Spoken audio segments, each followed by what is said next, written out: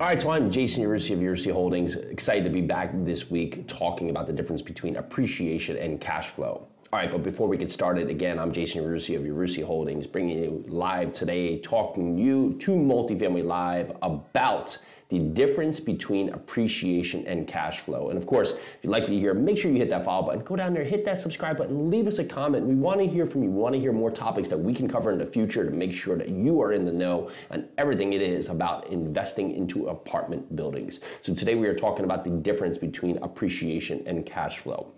And note for note, appreciation serves in the point of the growth in the area, the growth in values based on the market. So there can be two parts here. The market itself has path of progress or has a lot of things come down the pike that make the market more attractive. So over time, the area itself grows. Inflation can lead to this too, so it brings up the value of the area. So that can be step one of appreciation. The other part for multifamily investing that we take part in very rapidly here is that we seek to be in a good market that is transitioning, that is growing, that is continuing to flourish. However, we are also looking for the ability to force the appreciation. And how do we do that? We make strategic improvements to the property, and those strategic improvements, either one, increase the revenue, or two, moderate or control the expenses. So what could be something from that point? Well, typically maybe a property has been owned for a number of years and that owner has not made any enhancements or any improvements to the interiors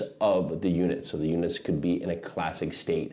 Well, the market around has now grown where there's been a lot more of attractive products that have come on that are generating much greater rental rates. Well, we can come in there and maximize on that classic unit condition and do everything from changing carpet to LVP flooring, changing out the cabinets, going from Formica to granite, putting in new fixtures, changing the paint color, adding a trim package, updating the appliances from maybe white to stainless. So we can do a lot of things that can drive the energy of the property and force the appreciation, because that's going to generate a higher rental rate, which is going to lead to higher revenue overall, and then make the cash flow stream much more attractive for the investors.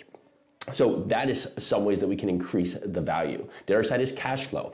That's what's generated after the income has the expenses come out and has any of our mortgage or liabilities come out from there. That is the cash flow that's remaining.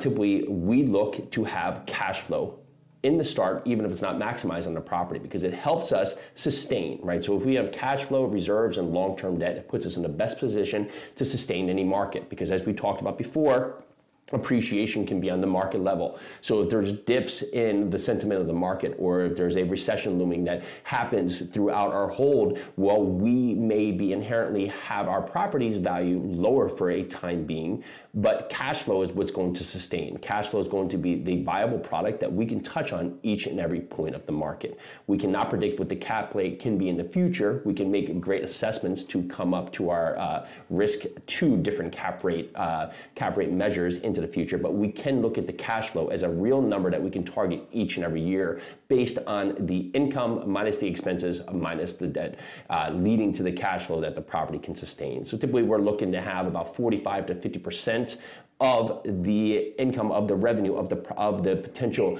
investments or returns coming from cash flow, and the other 50% come from profit at the sale at the end. So these are two measures that you can look at for the health of a project and your risk allocation to a project as a passive investor.